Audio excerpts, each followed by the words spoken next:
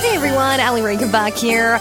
Now, most folks stick to cookies around the holiday season. I still love me some ice cream year-round. And Dairy Queen enjoys bringing in the holiday season too. They're currently having their Holiday Blizzard menu, which features two returning fan favorite options, the Frosted Sugar Cookie Blizzard and the Candy Cane Chill. Both options are available for just a limited time, so make sure you go enjoy them while you still can.